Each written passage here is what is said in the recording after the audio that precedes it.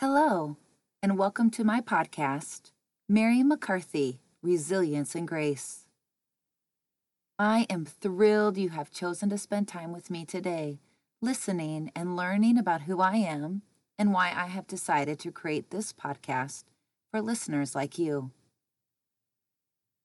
The tagline for my business is Feel Good at Any Age. And I began my journey and passion for health and wellness as a freshman in high school. You see, I grew up in a small town located in western Iowa. I tore my ACL playing 6-on-6 basketball as a guard my freshman year. This injury led me down a path of compassion for injured athletes, and then a passion to learn and understand the body and the mind. I went on to earn a degree in exercise science with an emphasis in athletic training and a dual degree in health education and health promotion from the University of Iowa. Go Hawks! My first job was in corporate wellness in Des Moines, Iowa, and I was fortunate to have the title of Stress Management Specialist, working at a large corporation, partnering with 8 to 10 other wellness specialists in a department dedicated to the health and well-being of employees. Before my first job, I was a wellness intern. I was approached to teach yoga from an employee who gave me an Iyengar yoga book. I was 22 years old, and I didn't know anything about yoga. I truly thought that if I was given 60 to 90 minutes dedicated to exercise, I would spend it working hard, burning calories, instead of staying calm, stretching my body. Little did I know how impactful the practice of yoga would have on my life. My boss asked me to take a class, check it out, see what I thought. I was easily the youngest by 15 to 20 years. I had no idea what I was getting into, but I showed up. I went through the poses, and once I landed on my yoga mat at the end of practice in Shavasana, the tears started flowing down, and I knew I was going to stay on this path for a long time. It was transformative. I finally felt like I had found a practice, inviting me to journey inward without judgment or expectation. I didn't really like the competitive world, and I never continued on the path of being an athletic trainer. Instead, I went into corporate wellness, helping others learn about their own health and well-being. So finding a yoga class was just what I needed, because it was not about competition. And I was surrounded by loving individuals who came for something more deeper than a workout. They practiced with a deep sense of understanding how connected the mind, body, and spirit is. They made time for this, and they were willing to share their love of yoga with me. I was blessed to study as an apprentice with Marcy Graham in Des Moines for a year before she moved to California. Then she handed me her weekly class in the fall of 2000. I was a young pup. My students now were the 15 to years older than me. I stepped onto my mat, and as a teacher, my confidence came not from knowing how to really teach yoga, but that I knew I wouldn't hurt anyone. The knowledge I had gained as an athletic trainer taught me proper alignment and safety, and I know this is why they trusted me. Plus, they really loved the practice of yoga, and only a small handful of us were teaching in Des Moines at the time. These students had faith in me and knew I would grow in heart and mind. During my early years of practicing and teaching yoga, I found a group of yogis who traveled around the Midwest, learning from some of the best yoga teachers around. We were followers of the Iyengar style. Early on, I went to a yoga journal conference in Estes Park, Colorado, taking workshop classes with some very experienced teachers: Sharon Salzberg, Rod Stryker, Patricia Walden, Judith Lassiter, Rodney Yee, Eric Schiffman, Shiva Ray, Gurmukh, John Friend, and so many more. It was a really wonderful time, and I was hooked. In 2000, after I had started teaching my own weekly class, I took my first workshop with John Friend. A group of us in Iowa became students of the Anusara tradition. We loved the attention to alignment and the language of the heart. This style of teaching fit my background, and I became a devoted student. I continued my practice, but it was changing.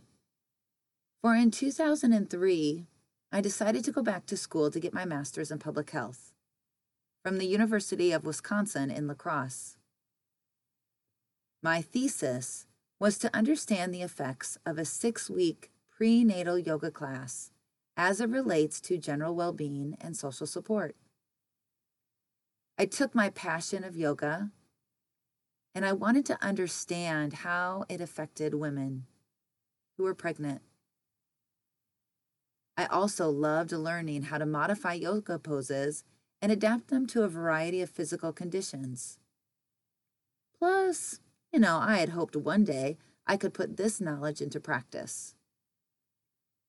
Once I graduated, I began working as a wellness director at a CCRC, Continuing Care Retirement Community. I started teaching yoga to older adults.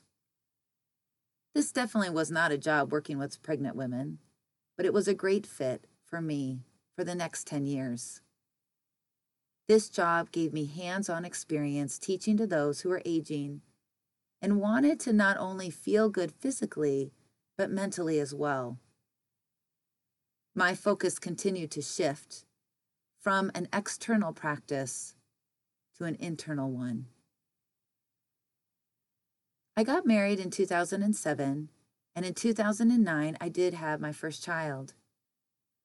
I practiced yoga throughout my pregnancy, using those skills and tools I had gained during my master's program. In 2011, I was pregnant again with my second child, and my practice shifted again. I still loved the asana practice, but I started to appreciate the practice of meditation and pranayama, or breath work.